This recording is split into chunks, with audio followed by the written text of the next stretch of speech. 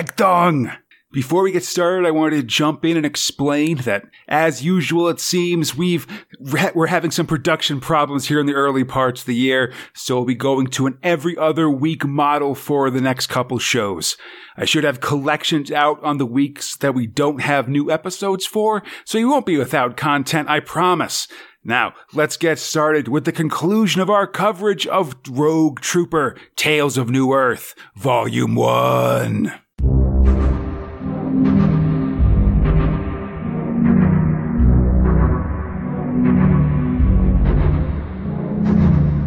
Boragdong, Earthlets! My name is Conrad, and welcome to another in our series of Space Spinner 2000 collected episodes. Our goal with these is to collect our coverage of top 2000 AD thrills and storylines in one place, so you can easily listen to them in one go. They're a great accompaniment to reading the 2000 AD collections that Rebellion produces, or just hear us talk about the good stuff without being interrupted by the other stuff. Let's knife! It's the third of 3 collection episodes covering the giant Rogue Trooper Tales of New Earth Volume 1, and will take us all the way from through Fort Nero, which we started last section, and up to and including the encounter with Major Magnum and into the BioWire fields of New Earth. We'll be going from Prog 293 to 317, and covering the 83 and 84 annuals as well. All these stories in the progs were written by Jerry Findlay Day with art by Brett Ewins and Cam Kennedy, and the annual stories were both written by Alan Moore with art by Brett Ewins and Jesus Redondo. You can get the Rogue Trooper Tales of New Earth collection from the Rebellion web store or your preferred bookseller. So, freshen up those stereotypes, cause we're headed for Fort Nero! It's probably my favorite Rogue Trooper story, finds the genetic infantryman making his way through an isolated fortress on the edge of New Earth, where all of the inhabitants have gone completely mad.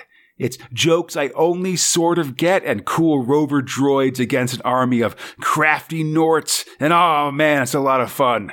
After that, we'll meet a high-ranking figure from Rogue's past and join Professor of Dark Future Shocks Alan Moore for meditations on the nature of conflict. Should be a great time, and of course, thanks to Steve Green, who sat in for our 84 annual coverage. Episode 90. Progs 293 to 296. December 1982. Thrill 5, Rogue Trooper. I like your business. Script robot Jerry Findlay Day, art robot Cam Kennedy, lettering robot Bill Nuttall. So let's get some more backstory of Fort Nero here, Fox. Yeah, man, that sounds pretty good. Yeah, in the early days, the different sectors were not only cut off from South or Command, but also from each other, so they used rogue runners to send messages to each other. But as the siege wore on and DGD or Don't Give a Damn syndrome set in, the rogues' messages were sent less and less as everybody just started playing more video games and stuff. These days, they're almost completely extinct. We see a pair being used for dueling in the Frank sector. Not cool, man. Nope. A rogue asks the Rogue Runner, Rob S. Pierre. Oh my God, a lot of RO sounds in there. But he asks Rob S. Pierre if he can take Rogue to other sectors of the fort, and Rob agrees. But first, Rogue has to be the guest of honor. What? Better than getting shot. Totally. But first, Rogue has to be the guest of honor at a grand ball where he'll receive the Legion d'Honneur, or it should be the Legion d'Honneur, but we're French guys, we're English guys speaking in French accent, so it sounds a little different. Real weird. Yeah, he'll have to leave in secret, so get ready, Rob. I love that he's staying in the Versailles. Everything's so, really just trying to be, terrible French accent stuff. It's real good. It's really good. Rogue heads out to the ball, hangs out before the ball, drinking a cognac with a Y, and watching the movie Beau Geste, based on the French Foreign Legion movie Beau Geste. Gunner's really loving the movie. All the Franks are headed to the ball, but Rogue looks out and sees that the Norts have fired some seal burster missiles. Oh, God, that's not good. They'll kill everyone at the ball. Rogue and Gunner shoot down most of the missiles, but some get through. Rogue runs down to try to help the people, but it turns out that they're all suited up because it was a masked ball. And then everybody starts doing that thing where everybody starts laughing, and it's like, whoa, these dudes are crazy. You know? Rogue gets his medal and then heads back to his hotel room. The movie where they do that whole, like place empty guns on the battlement to fake your numbers trick gives him an idea. And Rogue leaves Gunner behind to take a break from the action while Rogue, Helm, and Bagman head out with Robespierre to visit the sector of the Limeys. Gunner needs a break. I think we can all agree with that. But man, leaving your gun behind seems a little foolhardy. That's all I'm saying. I mean, at least he's got a backpack that can throw grenades and maybe a knife. But that true. Gun seems to be like real good in a lot of situations. Like it's got a razor blade for a strap. It's true. So we once more go back to the history of Fortress Europa, where a hole was blasted in part of the shield wall, and only the bravery of the Limeys was able to hold off the advance until the wall layer before the wall builders could arrive. It's Limey. It's obviously supposed to be Limey. I'm trying to pronounce it as it's written, but it doesn't matter. Rogue wonders what madness has spread to the Limeys as he and Robespierre make their way through the waste of ultra-thick chem clouds and wreckage of old tanks and robots between sectors when suddenly they're attacked by a Nord robot. Oh, man, it's real big. It's got weird eyes. Not great. It attacks Rob, and Bagman's explosives would be too powerful to be used against it. Instead, Rogue grabs an old battle standard and trips the bot into a pool of acid. So great. Yeah. So they're safe, but Rogue worries about what the Limeys will be. Could they be samurai dudes or like knight dudes?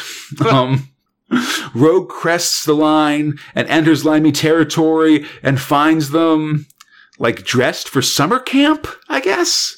Hi-ho! They're wearing these coats that have clearly some connotation for Brits, but I don't mean that much to me, I must admit. Yeah, I don't know what's going on. Like they got like hats. Yeah, they're all wearing coats that have like a monogram on them and stuff. They say they're red coats, which obviously is what they called the British troops, like during like the Revolutionary War and stuff. But in this case, their red coats seem to be more like sort of a uniform for a holiday camp, I guess. Yeah, one of them's got like a little spinny hand party crank thing going on. Yeah. Everybody's partying in the Limey section. People are going to shows, they're getting chalk ices, all that kind of stuff. Hey, can't complain. They've given up on technology, basically. They're using like microprocessors as money to buy candy. Oh, God. The head of the camp, a guy who's like bald with an organ and a giant bow tie, tries to interest Rogue in local activities, but of course Rogue is interested in fighting, so he's directed to the Specialized, the guys who still fight and battle under a mailed fist and a flag reading "Who Tears Wins," which I thought was pretty funny. Yeah. Like the British Commandos had the motto, "Who dares wins." And so "Who tears wins" is good for New Earth because you win if you tear your opponent's suits, basically. Pretty great. Yeah, I thought it was good. Rogue agrees to come along with them on a morning raid into a Nort encampment, but is dismayed when they all show up in like fox hunting gear, complete with trumpets. So bizarre. Like, this whole thing is weird. It's pretty weird. I love it. Still, at least they're actively fighting. Rogue heads out with them, hoping they fight as well as they dress. Next time, I wish I was in Dixie. Hooray, hooray. Exactly. But yeah, man, I'm loving this Fort Nero story. All these weird ass sectors that are full of like, random jokes about different like European guys and stuff is pretty funny. I've kind of been waiting for Rogue Trooper to get here without knowing that I've been waiting for that. Yeah, I could, so much I know especially your early problems with Rogue Trooper was that it was so serious that having this kind of silly storyline seems like exactly what is exactly what the bill had called for, Yeah, Sirius is fine. It's just like intersperse it with some like character growth or something like that, which he eventually got. Like I liked that we came to a close, for instance, with his long-running storyline, kind of. Or at least we managed to meet the Trader General and move that to like the next level and stuff. Exactly. Like you don't have to go full weird. This is like believable in universe. It's got like they're behind a massive wall of super cannons and shit. Like, it's great. Yeah. I love the way this whole thing works out. Anyway, like... It's real fun. Stuff. Episode 92. Progs 297 to 300. January 1983. Thrill 4. Rogue Trooper. So script robot Jerry Finley Day, art robot Cam Kennedy, and Brett Ewins, lighting robot Bill Nuttall. Hey, let's go on a fox hunt, not fox hunt. Yeah, not that kind of... Jesus. Be careful, buddy. I do. You have no idea how much I have to, like, be cautious around British people. They don their caps, grab some weird horn and a fucking gun and some dogs, and then I'm running through a forest. It's like, God, I'm just trying to get to work. Definitely. I will say that since we've met the Limeys, the Limeys, I've done some research on British holiday camps. Mm-hmm. And so I guess like the joke is that they were going to say that, like we've become redcoats, and that was sort of a joke. Cause because the redcoats are what you think of British soldiers being like in the American Revolutionary War, right? With like the red things and stuff. But I guess apparently like the name of staff members in like British holiday camps are also redcoats. Like if you work at a holiday camp, like then you have like a red coat as part of your uniform. And there's like other levels where there's like blue coats and stuff. Like it's kind of a funny thing because there's a Wikipedia article on it and it lists some famous people who have been like red coats and blue coats, but it does not work very hard to explain what a red coat actually means, which I think is one of my favorite kind of Wikipedia articles, I think. All right. Anyhow, Rogue's going on a raiding party with the specialists from the Lim-E branch of Fort Neuro with their top hats and hunting gear and stuff, trumpets. They're going to capture prisoners for intelligence. And have a jolly good time doing it. 100% jolly good. They make their way to the Nort encampment, where Rogue spots a Nort officer with a strange medal that turns out to be a Dix-E campaign medal. Oh, he was there. We should capture him. Yeah, but before he can tell the Limeys about that, or to grab that guy in particular, the attack starts. Who Tears wins. The Dix-E vet is hit and wounded, and when Rogue goes to grab him anyway, he gets stopped by the Limeys, because capturing a wounded man just isn't sporting. And they, like, shame him for this. Yeah, you gotta be, like, you gotta be honorable, man. I guess. Do you? Yes. If you're these guys, you do. It seems like they killed everybody else. Yeah, but they took some guys who weren't wounded prisoner. You know what I mean? No, I don't.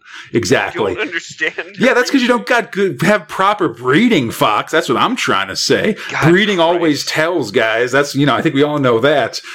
Blue blood bastards.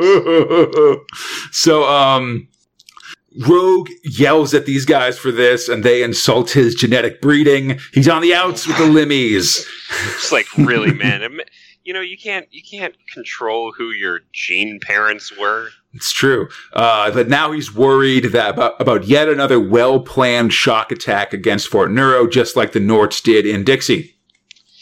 God. Yeah. So Rogue and the Chips, they're still pissed about not getting the Dixie prisoner, and the Limeys, or I don't know, are giving him the cold shoulder as they hang up various trophies and stuff. They're like, do you hear something?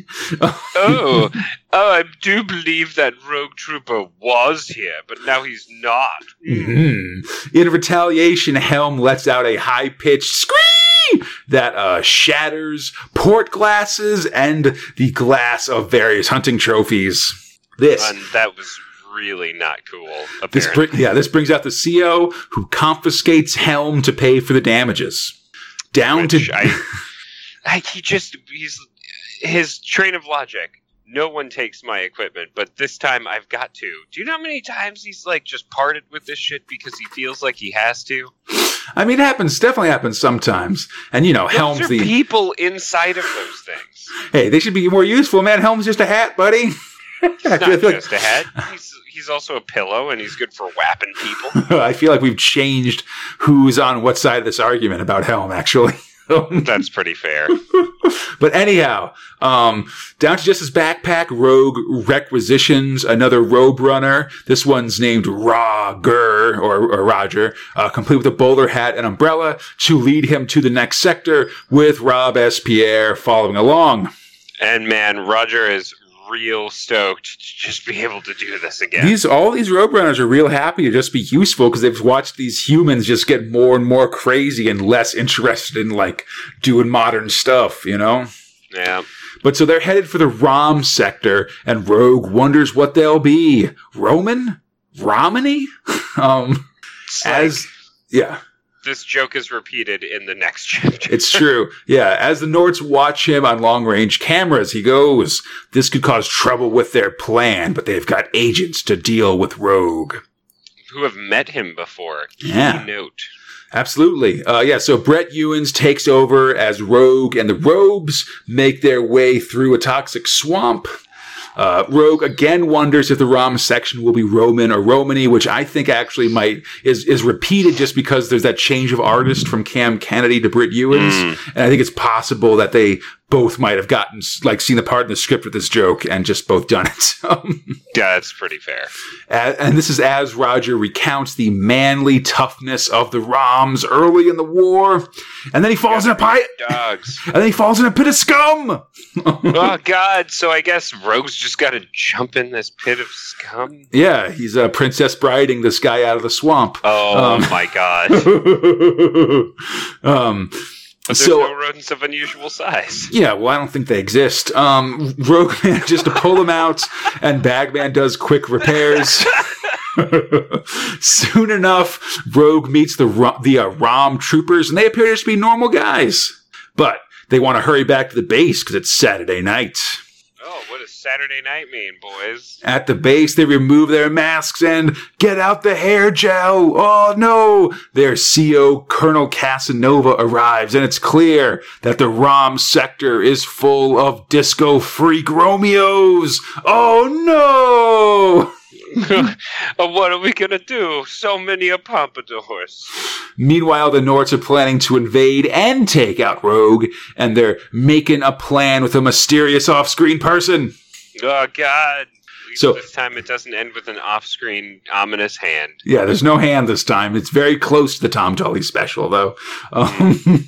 So at Nort High Command, there's two leaders, that general and admiral that both architected the Dixie offense. They're the ones that Rogue almost assassinated that time. He killed the head of the Sun Legion and the Scum Soldiers, but the general and the admiral managed to escape.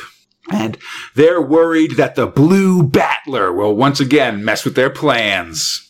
So while Rogue stews over a plate of spaghetti and a massive cup of question mark.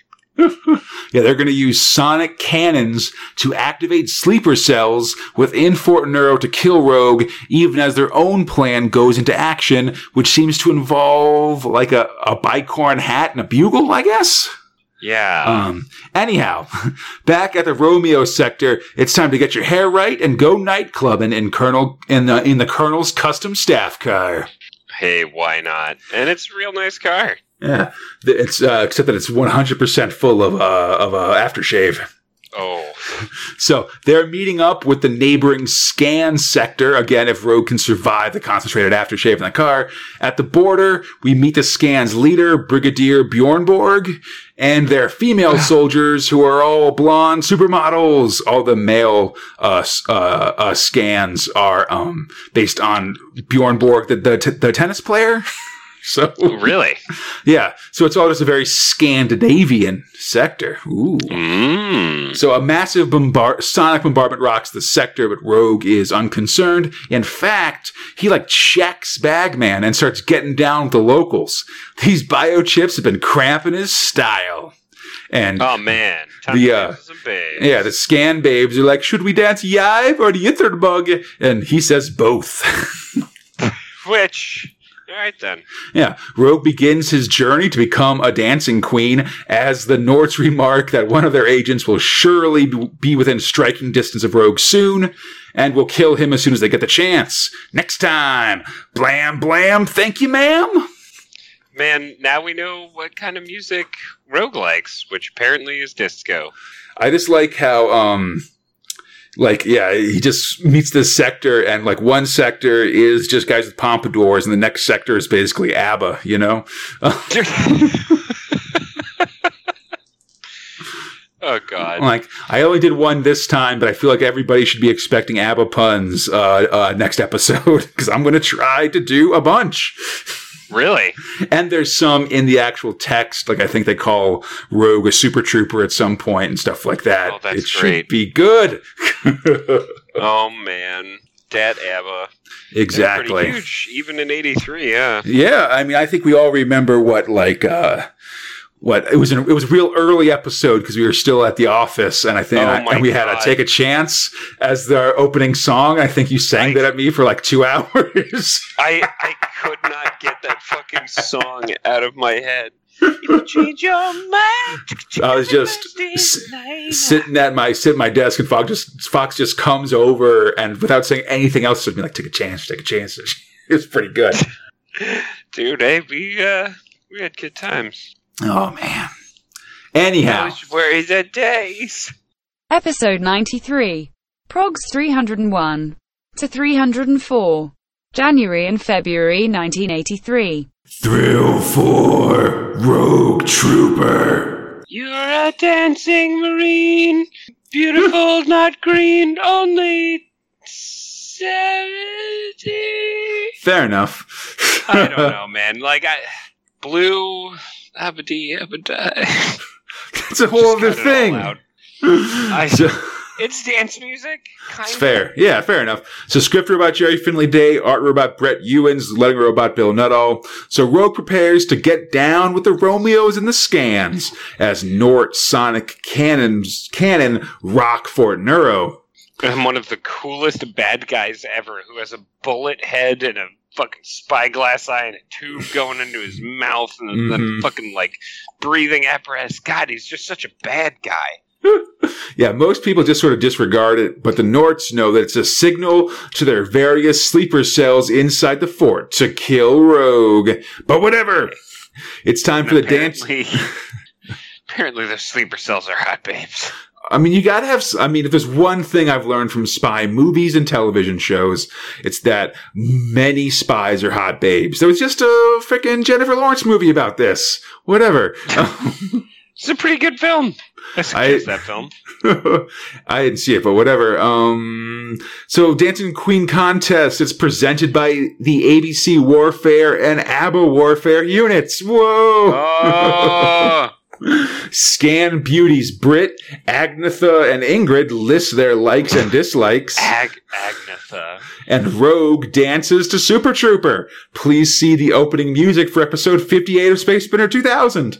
Oh shit, ABBA! But the Romeos are getting jealous, so Rogue snags Bagman and prepares to head home. But Britt, who has won the Dancing Queen contest, claims one last dance with Rogue. But as she does, she reveals herself to be a Nort agent with a microblaster! Oh my god, she's got a microblaster to her chest. What are you gonna do, bro? Well, in an action-packed page with no less than 22 panels on it. I firmly enjoy what they did here. Bagman, because Rogue doesn't even have a gun or anything like that anymore. He lost Gunner way back in the Frank sector. So Bagman dispenses a micro mine, and then Rogue dances Britt onto that mine, which explodes and then kills her.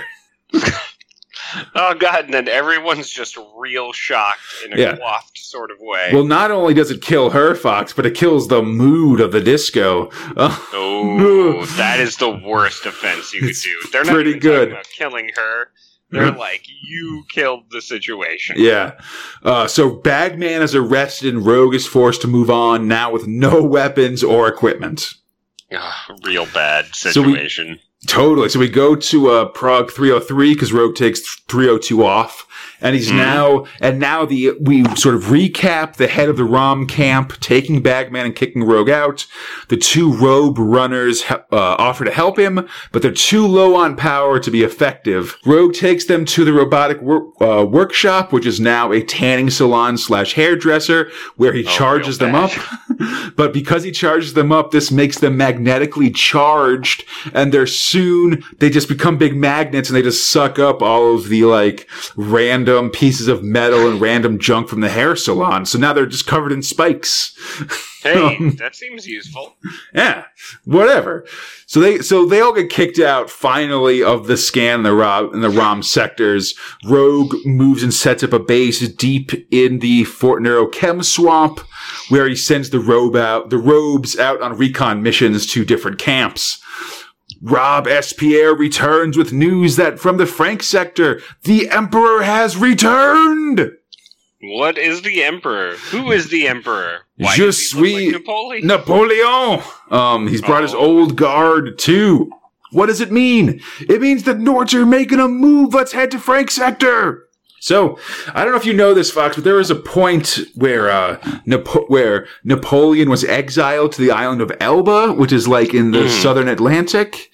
And at one point, before he died, he basically came back to France for a brief period where, all the French, all the people who had been kicked out of power when Napoleon was deposed came back into power, and Napoleon was emperor for a little bit, but then he got sort of kicked out again, basically. So. Yeah.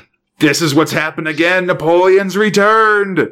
Aw, snap. What's he going to do? Who's going to be his friends? For more information on Napoleon returning from Elba, read the first quarter of The Count of Monte Cristo. Anyhow. So Rogue Trooper goes to confront this Napoleon as we cut to the Nort base and confirm that he is in fact one of their dirty tricks. Oh my god. Yeah, they're stooped to no lows. They're taking advantage. All lows. They're taking advantage of the Franks' particular insanity to take them down. You know what my favorite part of this Neo Napoleon is? They just always has his hand. He's got a Pope mobile and his hand's always inside of his coat. It's a good twofer. It's where you hide your super gun. Yeah. Rogue runs all night and manages to arrive in the Frank sector just in time to see the start of the Nord betrayal. Napoleon is going to give a signal to attack, and so they've got to fight. But maybe these newly spiky Rogue runners can cut them down to size? Oh! Stay sharp. Next time, stay sharp. God, I fucking love that. It's pretty silly.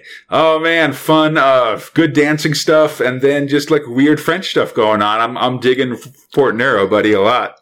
I'm getting into it, man. I definitely like that there's this change of pace nearly every single Prague, where it's all right, we're not sticking around this too much, but we're going to get real silly with it. Fort Nero definitely feels like the silly Rogue Trooper did. Yeah, absolutely. Episode 94. Progs 306 to 308. February and March 1983. 304 Rogue Trooper. So, script robot for Rogue Trooper, Jerry Finley Day. Art robot, Cam Kennedy. Lettering robot, Bill Nuttall. Do you know what I learned this episode, Conrad?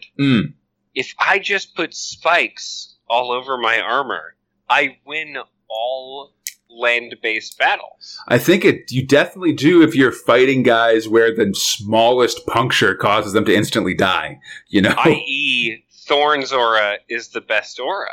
I mean, if you're on New Earth, yeah, definitely. All I'm saying is Thorn's just generally better. Return damage, dog. Anyhow, it's the Frank sector in Fort Nero. The Nords have infiltrated under the guise of a returning Emperor Napoleon. Up until they beheaded dude.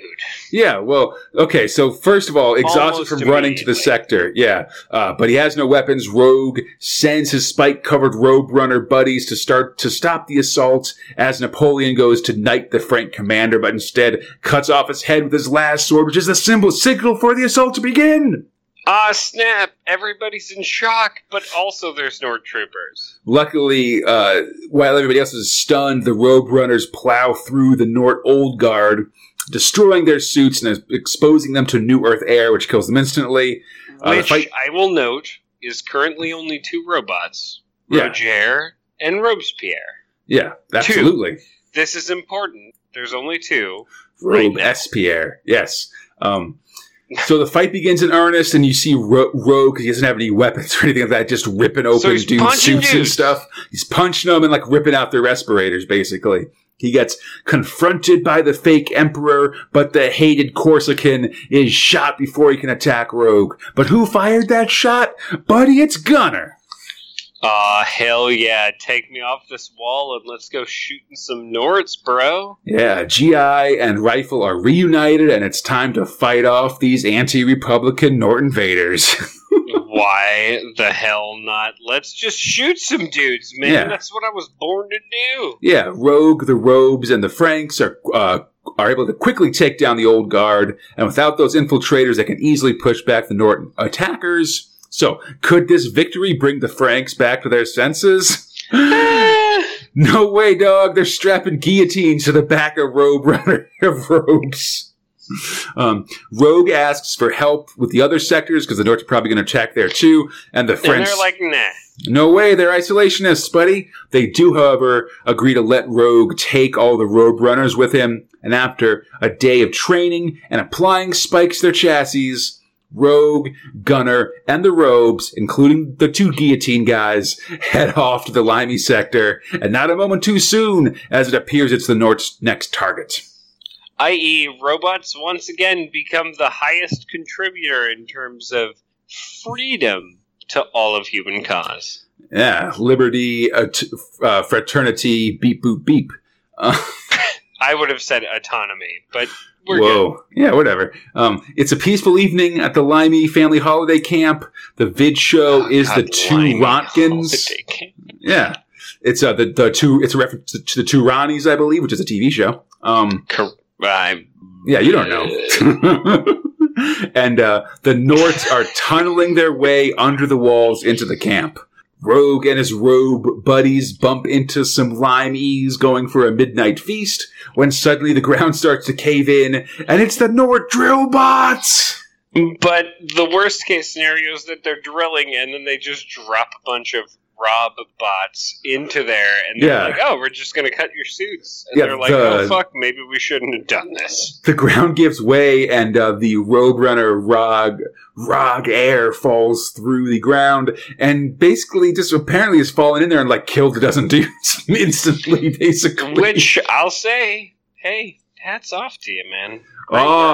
That's good. Because speaking of which, the hunter crew shows up and they save Roger, and they give Rogue helm back. All right. Oh, snap hat, Joe. Hats off indeed.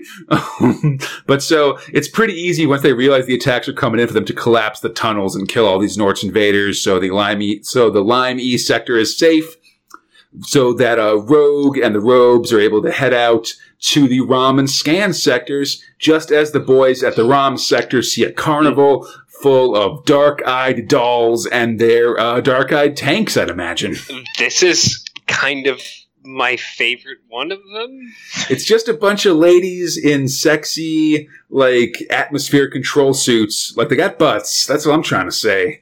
On tank cannons. Yeah, they're rolling in on what are obviously tanks with flowers draped on them, and the Romeos are like, "Whoa, look! Check out those gams! All right, hey, check out those guns! You know what I mean, right? Whoa, hey! How many millimeters are in that cannon?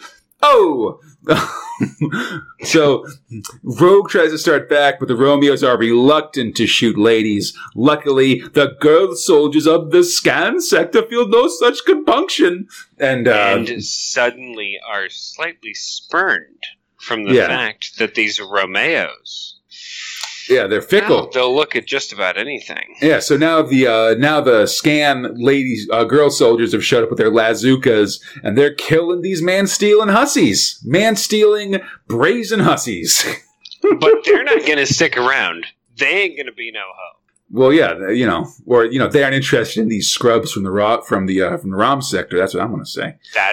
Dude, I don't want no scrub. Yeah. Scrub is a guy who ain't getting no love from me. Hanging on the passenger side of their best friend's ride? Best friend's robo-tank. Whatever. Anyhow, they give, as the ladies of Scan leave, they present Rogue with a gift. It's Bagman all wrapped up in a gift wrap. So I'm going to tell you, while he may be embarrassed, that's very sweet. What a nice gift from these ladies after they blew all these fucking people up with the Lazooka and stuff. They had the foresight to say, you know what? We were wrong. Mm-hmm. Out of everybody in the entire sector, this is what I will tell you. Did men show up to this situation? No. It was ladies. Yeah, those tense guys all stayed behind, for sure. And yet they still wanted to take the time to give something back to the person that saved their sector. Yeah, totally. Maybe the only ones who were actually thankful. Plus, Bagman was the worst behaved of all the chips in the various sectors. I mean, he killed somebody. Strong agree. It was a Nort plant, but still.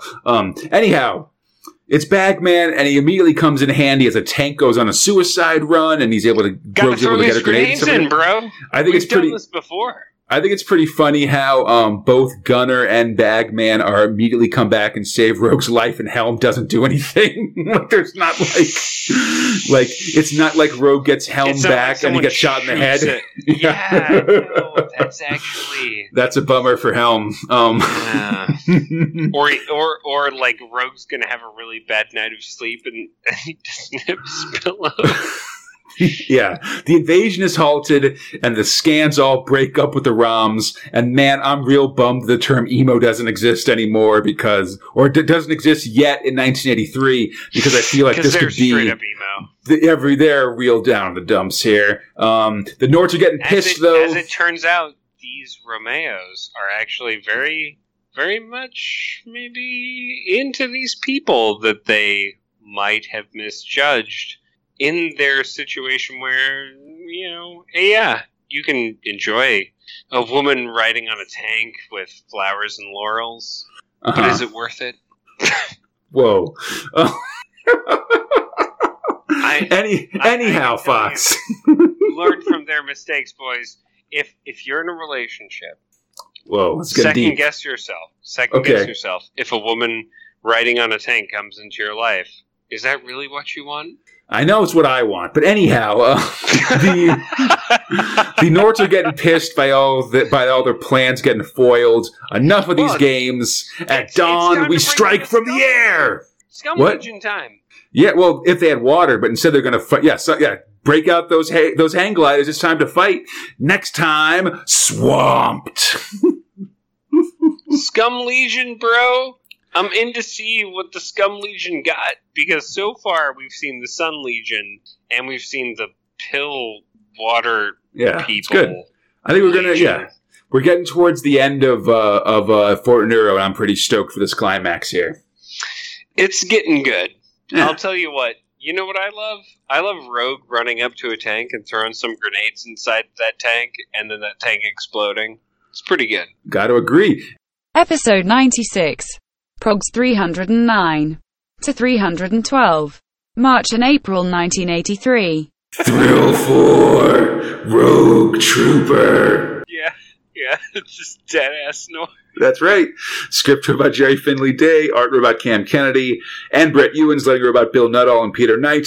So, okay, Fort Neuro, we're getting to the end here. Rogue, now re-equipped, makes camp in the chem swamp of Fortress Neuropa as we reach the end of the story. Yeah, so he's got an army of Roadrunners, and they're all camping out as Nort ships make their way through the chem clowns.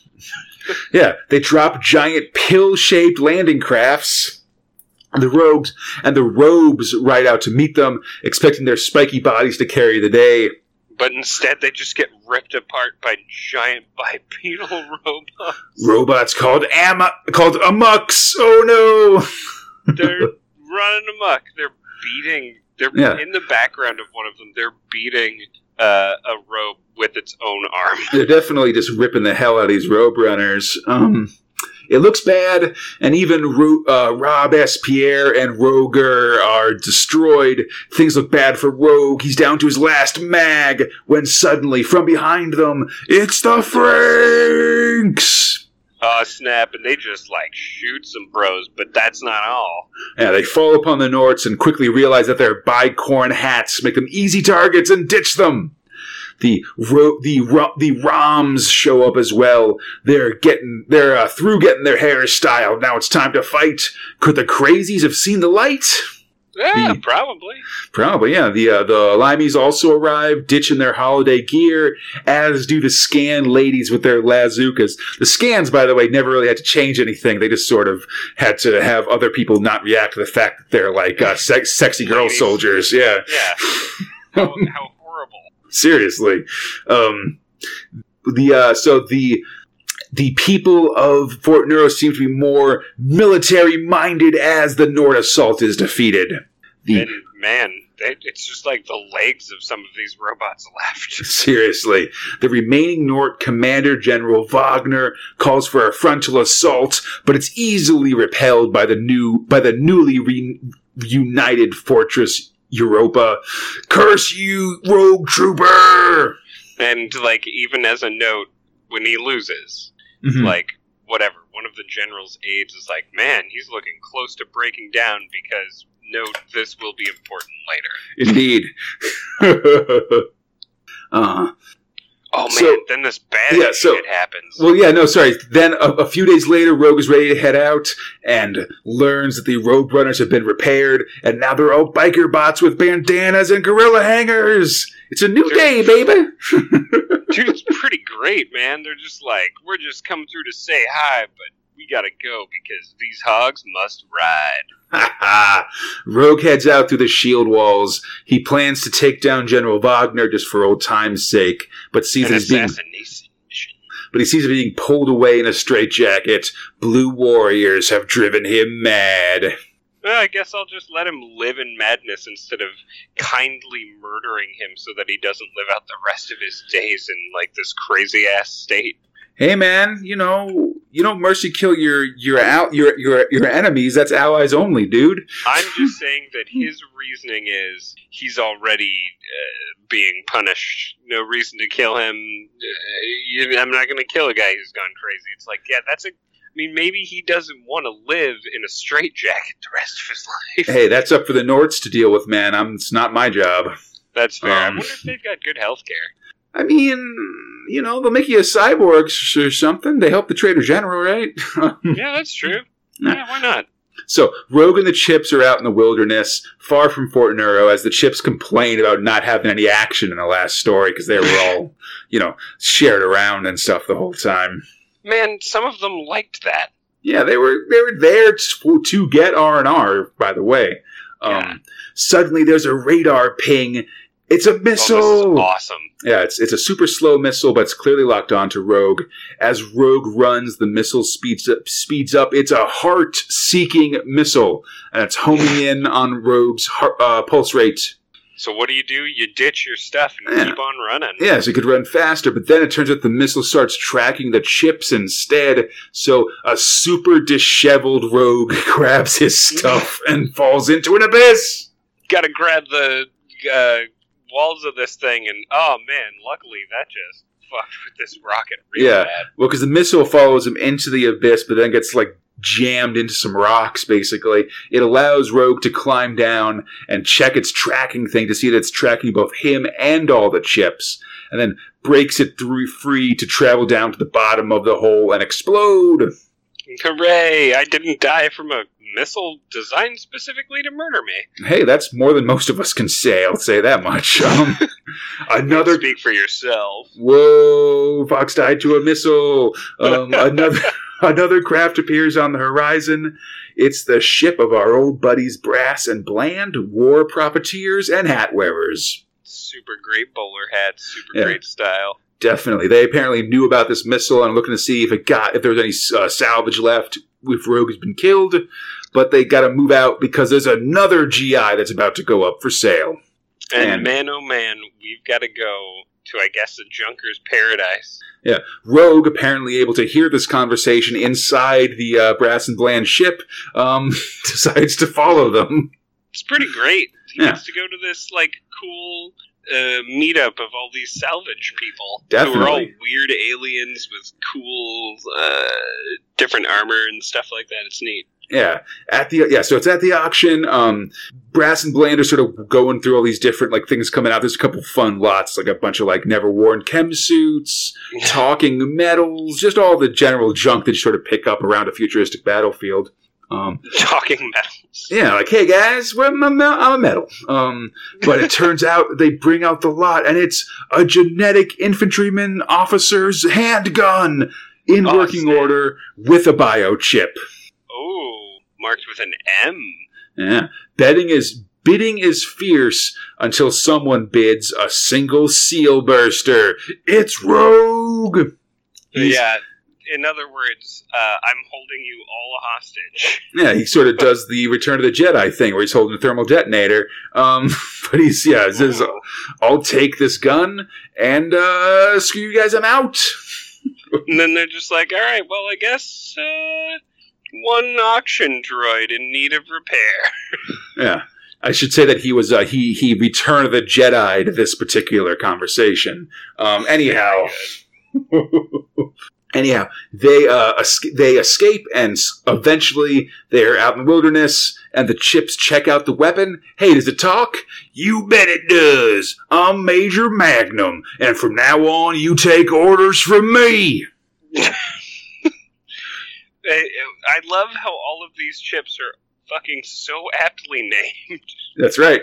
Next time, Death on Microchip Mountain. Oh, okay. I'm real.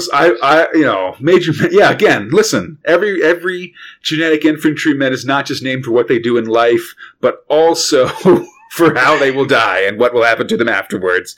It's they got prophecies, I guess. Whatever. The prophecy of the blue. Yeah. I mean, when they make them, you get a prophecy. It comes with it's like when you crack open the pod that has the GI in it. It's also got like a fortune cookie message that like tells you what to name them because of what their life will be. Okay, you know? if that were 100% true, I would love this comic so much more. Just adding like this nice little fantasy sci-fi element of just some psychic augur of a fucking baby capsule. Sadly, not quite true. Anyhow. Yeah, this always lets down your dreams. Episode 97. Progs 313 to 316. April and May 1983. Thrill 4, Rogue Trooper. Oh man, let's develop this character to be a questionable entity. Real good. Script robot Jerry Finley Day, art robot Brett Ewins and Cam Kennedy, letting robot Bill Nuttall. So yeah, man, Major Magnum, biochip officer and pistol, is showing off his stuff to Rogue and the chips by destroying oxygen bottles. What if someone needed that oxygen? Screw that, buddy. You're either in or you're out. This is a war. Yeah, Magnum takes a dim view of traitors and deserters, which, Rogue and the Chips are definitely deserters. Just don't tell them. Nudge, nudge. Don't talk about it. Shut up! But this conversation is interrupted by signs of a battle nearby at a Pueblo pyramid, which is a solar-celled pyramid thing. Kind of cool. Yeah, Rogue heads out, marching for hours as the Major yells at him the whole time, and arrives at the pyramid to find it mostly broken and in the middle of an active conflict. Oh, man. Yeah, he bumps into some Souther soldiers, and we learn the Norts have... This is fucked. Yeah, well, they've taken over the place. They've fortified the different slopes and stuff, and they call it the Microwave Mountain. And they're quickly taken to central command of like the assault on Microwave Mountain, where there's like a lieutenant in charge. And Magnum immediately takes command from the lieutenant, and his first order is for the lieutenant to use Major Magnum to pistol whip every one of his soldiers for cowardice. Like, what the fuck, man? That's not you don't inspire loyalty by pistol whipping dudes. I know that, It's just like, fucking not cool, man. No, Major Magnum is a jerk. Oh, but I should say, yeah, total dickbag, total dick chip. We haven't been we haven't been mentioning it, Fox, but all these stories start with a real, I think it's a pretty cool, like, Brett Ewan's, just, like, picture of Rogue Trooper, like, sort of, like, hanging out and looking cool. Like, it's got a dark background, and it's very, like, sort of, here's a cool, like, Rogue Trooper pinup. Also, I should say that all the biochips have skulls in them, and Major Magnum's skull is smoking a cigar, which I think is also pretty funny. Like, he's just smoking a cigar in his biochip. That's how you know he's hardcore about war. Absolutely. So, after a few pistol whippings, Rogue sort of puts an end to it and says, like, hey, I'll show these guys how to be brave by assaulting Microwave Mountain myself. But mostly just to stop the pistol Mostly just to stop the pistol whippings. So, Rogue goes out that night to do so, sneaking around and taking out the Norts silently. But Magnum ain't got time for that and starts shouting for situation reports, which alert the Nort guards. Just like, really, you're just trying to get people killed? Or it's super, like, being a jerk thing of, like, what's Rogue doing up there? And let's genetically modify you to be less of a fucking loudmouth. How about that? And Lieutenant's like, dude, you gotta be quiet. You're gonna alert everybody. Rogue's up there being sneaky. He's like, what? Speak up! We gotta start shooting! Oh, God damn it!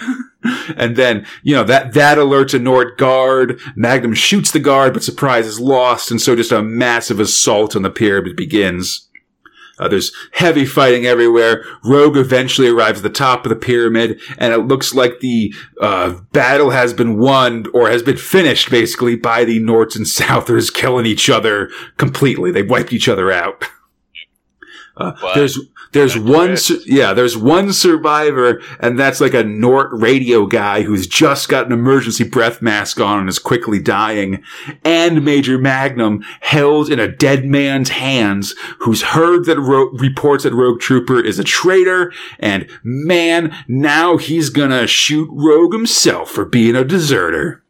Which, come on, man. This guy is no good. So it's a standoff. Rogue wants to help the dying Nort just so he doesn't have to die in, like, agony as the chemical air of New Earth, like, eats him alive, basically. Yeah. But Magnum won't let him.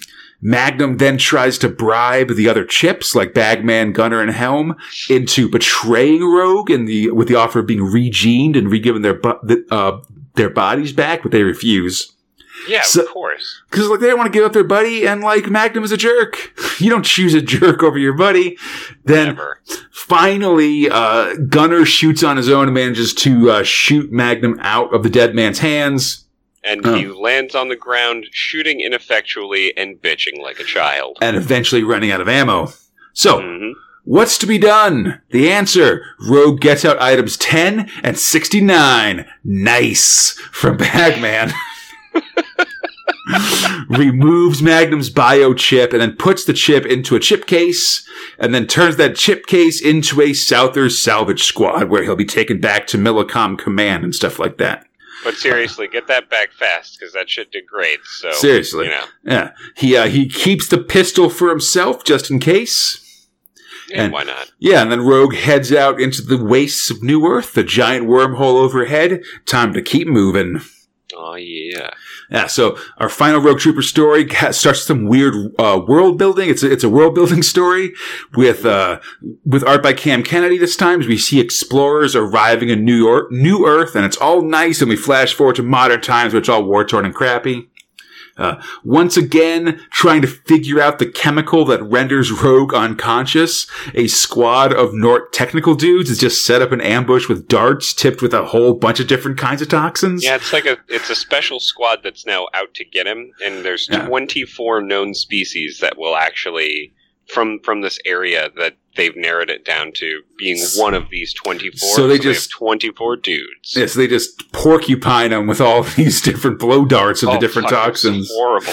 So one of them works and he passes out, which is nice. But which one, I guess, don't know. Who knows? But anyhow, hey, Fox, I'm like one of these Nort soldier guys. I sure wonder if, like, there's this toxin that can mess with Rogue. I wonder if there's some other weird plant or animal life around here on New Earth, right? Oh, man, Conrad, I'm another Nort soldier, and it's like, dude, everything is fucking, like, double dead here. Why are you even worried about it? These caves aren't even fucking, it don't matter. Stack! One of our men's been killed, but how? Oh, jeez, there's a New Earth monster that's gonna kill us all! Shoot ineffectually and be discovered as dead later. Keep shooting ineffectually. Oh, we're dead. Yeah. Rogue eventually comes to, manages to see the aftermath of that particular conversation, and then heads out like, whoa, that's weird. Anyhow, time for the next adventure. Really? Like, that's his experience. Like, they have so much dialogue around him talking to other people, but it's really just him saying, like, whoa, that's... Yeah, he sees some footprints, decides not to follow them, and heads out. Seems like a good choice. Yeah. Next time, beware the BioWire. All right, then. Yeah, but I thought Major Magnum was a pretty fun story, dude. It's good. Like, I don't know, maybe gives you some more depth about the genetic, the GIs, I guess. I agree. And mostly just like a good, like, yeah, like just more examples of Rogue actually like literally being Rogue and like rejecting authority and stuff, which, we actually don't see that much despite the name. Bunch of jerks. Yeah. Yeah. Definitely also just another one of these things of like, as much as like the Norts are clearly like Nazis with like KKK inspired hoods and stuff, like... The Southers aren't exactly good guys. That's what I'm trying to say. Like, no. The military-industrial complex of both sides seems to have some... Yeah, neither one is all that super. No, and they're pretty shitty to all of their troops. It's just that one side seems a bit more brainwashed than the other. Right, absolutely. Yeah. I mean, it feels like they're setting up for a future adversarial character, which I'm indeed into. Yeah, Major Magnum will return, although I forget when, but it's going to happen anyhow. Episode 98, Progs 317 to 320, May and June 1983. Thrill 4, Rogue Trooper. That's real good. Best. That's real good. No, that was great. Because we got Millicom memories here, man. So, God. Just a quick one to start here. Script robot Jerry Finley Day, art robot Cam Kennedy, letting robot Bill Nuttall. So we start off, there's a platoon of Souther soldiers making their way behind Nort lines. They get to a section of barbed wire, and the sergeant guy like lays across it to let his troops walk over him to progress. But suddenly the wire comes alive! And it kills just everybody. Yeah, except the cook of the platoon. It chokes and kills the whole platoon except for the cook, who is soon found by Rogue Trooper. And the guy's named Cookie, and he's just in full shell shock mode. He only survived because he was like sort of lagging behind because he had to carry the Laz cooker, which is this kind of like, I don't know, like laser Instapot that he's carrying around. Just so you know, Conrad, like a platoon is like at the minimum 28 people. Okay, so it's a squad, but you know what I mean. I'm just saying it either killed like 39-ish. It killed a bunch of people. Yeah, and he's the last survivor. Like 5. Yeah, and but the squad had a cook.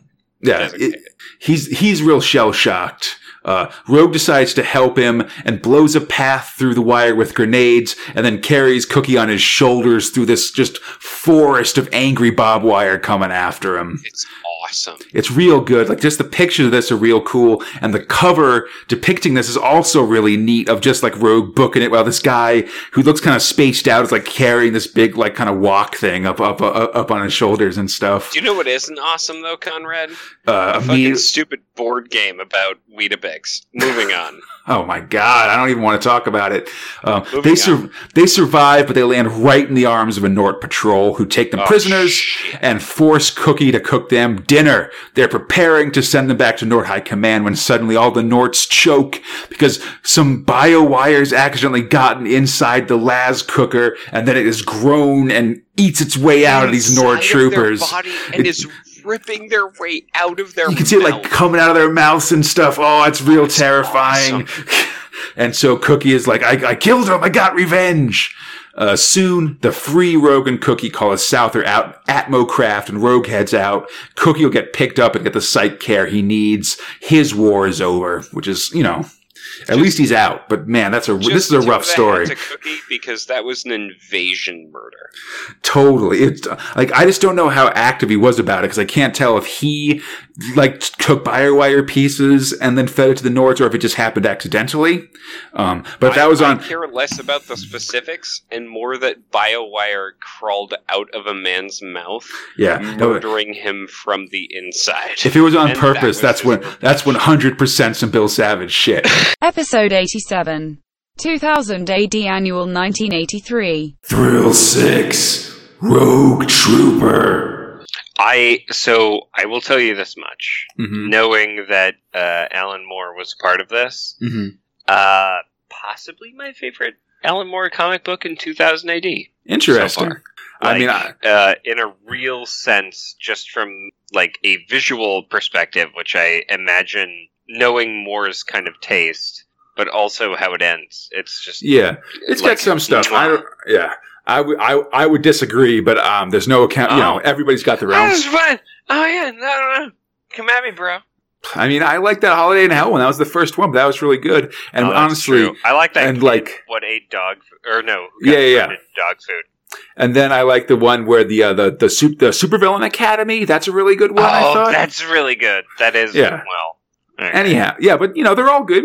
They're all good, kind of. Alan Moore's a weirdo, master of the form, dude. But script robot Alan Moore, art robot Brett Ewins, letting robot Bill Nuttall. Lots of Alan Moore this annual. We see a young Souther with "Pray for War" written on his helmet, doing a solitary scouting mission behind Nort lines. I want to say also that because of Brett Ewins' art, there's a lot of and this guy's helmet that says "Pray for War" on it. It's a very Bad Company feeling start as well. Oh, absolutely. Well, Fox, you aren't going to get that for like 200 more progs, but just FYI to everybody. But wait, you played Bad Company, right? I mean, that's what I thought it was all. No, just not the band, dude. The thrill that we're going to get to eventually. Oh, it's going to be good. Okay, now I'm actually kind of excited. Sorry, I don't want to spoil you. I'm trying not to spoil you too much. I just mentioned them a lot when Brett Ewan just draws these Rogue Trooper ones. You're a beautiful boy. Let's keep going. Trying my best. But Pray for War, scouting behind Nort lines. He's quickly caught unaware by Rogue Trooper. Duh. The two of them team up and head for the safety of the Twisted Zone. And as they share their different views of the war, Rogue is, of course, weary of conflict, while Pray for War loves the fighting, hence the helmet. And he's a bit of a weirdo. But guess what's even weirder? Yeah, they come across a pack of Waldos, which are these weird Doom-esque inspired, beautiful everything. Yeah, they're these weird baby dudes in ostrich-like domed walker things. And one of them attacks. Rogue's gun doesn't work, but he tosses a liquid oxygen bomb at it, freezing it and allowing him to smash the dome and killing it instantly. All thanks to Bagman, who's like, hey man, guess what? They're real weak to this shit. And he's like, I'll use my elemental powers. Yeah. Well, that's Bagman, man. He's JOTS, Johnny on the spot. Oh, shit. It turns out that the Waldo pack was outriders for a Nort convoy full of women and children. Which, hey, you know what? It's Christmas time. Yeah. They gotta go and see their families. Now they're going back. Yeah, they're on their way to visit their fathers for Christmas, and, this is sort of to remember our time frame that usually annuals were given out, like, as Christmas gifts. It's beautiful. So it's a good, crossover kind of thing here. Pray for War wants to take down the convoy, but Rogue objects, because it's women and children and stuff. The two men fight. PFW grabs Gunner, and the rifle won't shoot Rogue, so he decides to use it as a club, gripping it by the barrel and going to smash Rogue, which is a bad idea. Wrong idea. Yeah, really wrong. Gunner is bummed for having killed Pray for War, but Rogue says that Gunner only killed part of him. The real part, his humanity, had been killed long ago by the war. I actually... if there is something that I think Rogue Trooper is going for in terms of narrative, I think someone who so I've never been able to 100% connect with Rogue Trooper the way that, say, you have, or I think that the way that the general community has. Given the time that most of the people who read this grew up. Sure. This definitely hits that with a way that I feel like you see this guy who Rogue is always trying to protect Southers. Yeah. And in this case, can't, because this person is dick. Yeah, for sure. And I really enjoyed this a lot for that reason. Yeah. And also cyber babies. Yeah, the Waldos were pretty awesome. They have a very, like, a MODOK feel to me, I guess. Yes. But, like, yeah, I agree that, we've honestly had this kind of scenario before in Rogue Trooper where he helps a Souther, but then something happens and he ends up having to kill that Souther as well. But I feel like the Pray for War character did a decent job of sort of building up, like, how sort of war has twisted him in a certain way that makes him be like, oh, like, like when Rogue talks about him already being dead because he's a soldier, you can kind of see it a little bit more than we've seen in the past sometimes. I think it's a bit more personal than, like, a group of people, or even just like I'm a sergeant and Rogue's the last of the fucking whatevers. Yeah, I agree. It's just kind of like, I'm rescuing a guy, turns out to not be the guy. I know it's completely predictable in that circumstance, but, like, how dark the dude gets. And I liked it. Yeah, I agree. Episode 103. 2000 AD Annual 1984. Thrill 10 Rogue Trooper! And script robot for this one's Alan Moore, art robot Jesus Redondo, lettering robot Steve Potter. Yeah, so Rogue Trooper, this is Jesus Redondo's only Rogue Trooper story, I think. He's definitely not a main artist for it. Yeah, I mean, that's a bit of an odd choice. I mean, you sort of mentioned that sort of like Dave Gibbons was probably, well, he'd already left Rogue Trooper by that point. So, I mean, I guess it's mostly like Brett would have been. Brett Ewins and Cam Kennedy are doing most of it, at the moment. And I think Bauda is doing a little bit. He does like 4 or 5, and he did some. He actually did a really cool story in the sci-fi special for Rogue Trooper that had really like good art for it. A lot of ink washes and stuff like that. They were very cool. But it seems like in these annuals, you basically get Alan Moore doing one Rogue Trooper story and one Robuster stories each annual. He's done for the last year or two, I think. Yeah, I mean, I don't know why sort of, whether, because I would imagine sort of Alan Moore, whether they were sort of trying him out for it, or they just said, oh, you're available, or... I feel like it's pretty unusual. Yeah. It's pretty unusual for him to sort of like to do, like Robusters and, because Pat...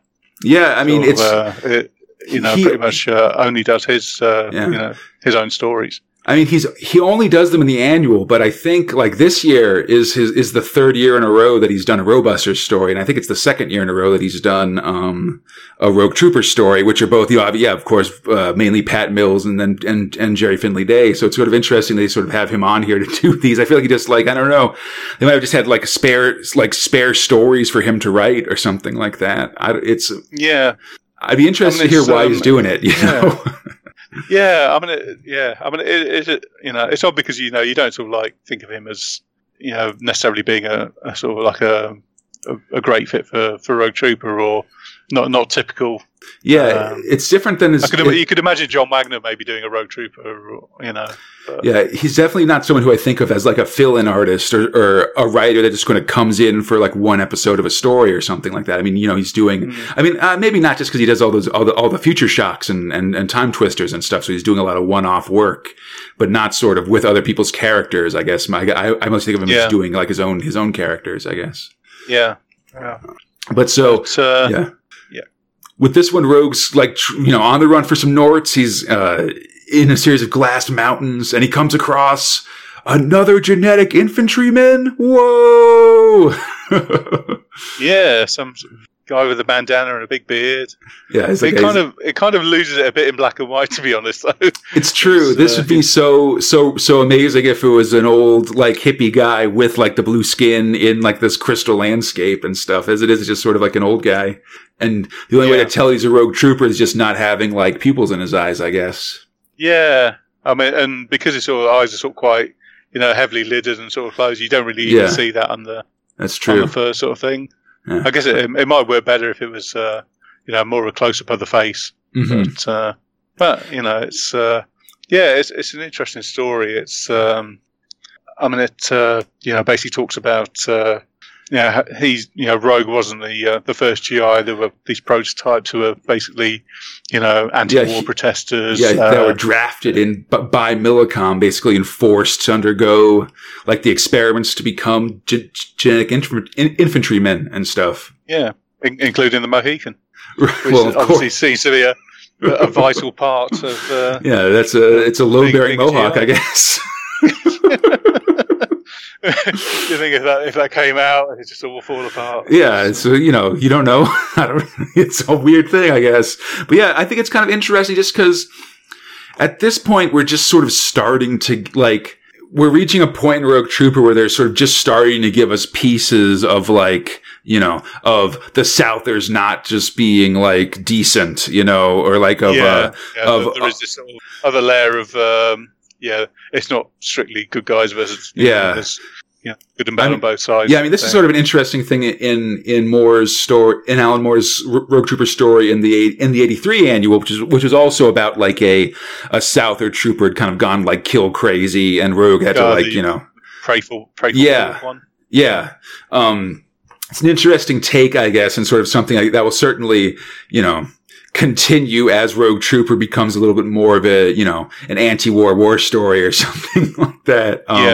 But we kind of get this old, genetically infantryman. He's been hiding out, basically all the GIs died, all the first GIs died except for him in the first day of being dropped on New Earth, and he sort of escaped into the mountains.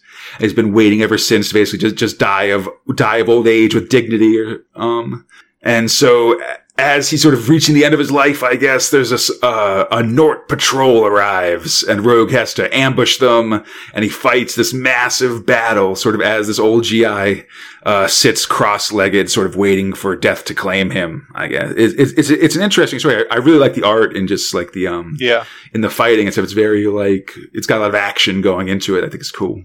The thing I sort of particularly like, which I'd never really noticed before, is the panels in the action sort of sequences are very angular and skewed and Dutch, and then that last page where the guy's died and it's all still. Yeah, it's back to the sort of the regular straight panels. Yeah, that's it. Yeah, it definitely sort of the action panels have a little bit more. They're more like dynamic or like in motion as opposed to the still moments with the old GI as he sort of passes on and stuff. Yeah. At the end, there's sort of an interesting moment where Helm says that Rogue should harvest this guy's biochip and keep him living on, and Rogue sort of decides like, no, this time we're going to let this old soldier die instead of just fade away or something like that. And I think that's an interesting call to make, and also it adds an element to I don't know, Rogue's relationship with the chips or something like that. Like the chips want. How Rogue has a different opinion on people dying than the chips do, maybe just because they've been kept alive by being biochips. Yeah, I mean it's because like Rogue is sometimes sort of like a bit sketched out, or some people say he's a bit of a dull character, but it's nice to have him actually do something, rather than just be, carrying the biochips around. Right. Actually, sort of like gives him sort of like something to do. Yeah.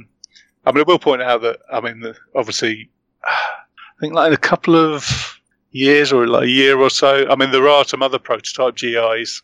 There's a Rogue Trooper story called Millicom Memories. Right, where I think it was Bagman tries to they're sort of like young GIs, and they find these sort of like experiments of sort of like GIs that failed experiments. That hadn't quite. Millicom keep hanging around. Right, until Bagman finds them, and then they get dumped into space, and that's like the big secret that Rogue is keeping. Right. Yeah. So yeah, but Alan wouldn't have known that. I mean, yeah, that's.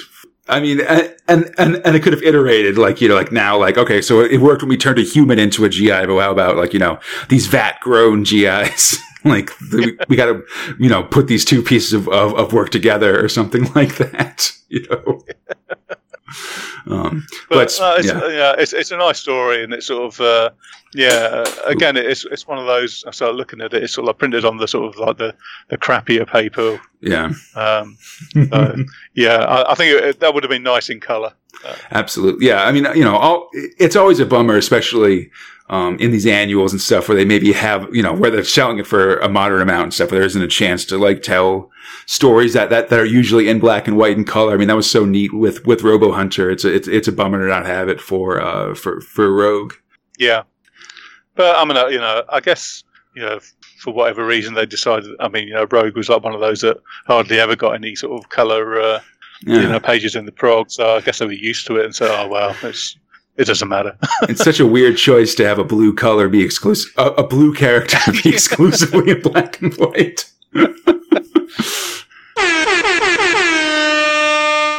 The end of Rogue Trooper. Well, not really. After this, Rogue will continue his adventures on New Earth, finally catching that dang traitor towards the end of the second Rogue Trooper collection. So, top Rogue Trooper moments. The Fort Neuro saga, of course, besides the general fun of jokes and stereotypes, I think the storyline and developments of Fort Neuro really added something to the character of Rogue. He starts the story having lost Gunner and proceeds to lose the rest of the war gear through the tail, leaving him at his lowest, sort of out in those chemical swamps, the only robots for friends. Then, when he starts fighting back, he re-earns his buddies and reestablishes his relationship with them. Plus, there's both guillotine bots and biker bots!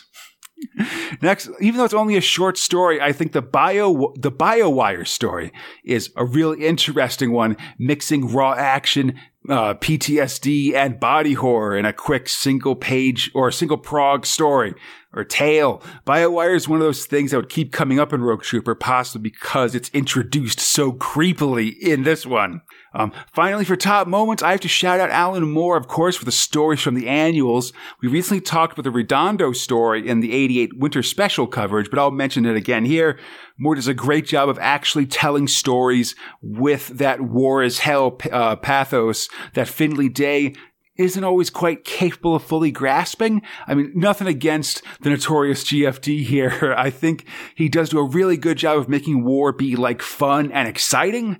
And because of that, it makes it hard to then downshift to, oh, but it's also real rough. Because, you know, there's like, I don't know, sentient barbed wire eating its way out of people. Like, that's awesome. You know, I don't know. Finally, I guess I'd say a non-top moment for this one. I might mention Major Magnum, which seems like the first of the side quest type stories in Rogue's adventures. It's one that doesn't really advance the plot, but does earn Rogue some extra experience points and like a sweet new optional attack, I guess. It's the kind of thing that feels like, again, a side quest in a video game as opposed to the main point. And Rogue's continued attention to these side quests is something that would become frustrating as we went through the later parts of Rogue Trooper, and this is sort of the first taste of it. But all right, what did you think of Rogue Trooper Volume 1, Part 3? A mix of humor and action mixing together into a rich jus of thrill power? Or just more aimless side questing instead of finally getting along with that main plot? Let me know what you think by email at spacespinner2000@gmail.com, on the 2080 forums, or on our Facebook, Instagram, or Twitter pages, on Twitter at SpaceSpinner2K for everything else with Space Spinner 2000. We should be there. You can find Space Spinner 2000 on iTunes, Stitcher, Spotify, the Google Play Store, our podcast site at SpaceSpinner2000.com. Thank you so much for listening. We'll be back soon with more awesome 2080 action. Until then, I'm Conrad, and this has been the Space Spinner 2000 collection for Rogue Trooper Volume 1, Part 3, Splundig for 3.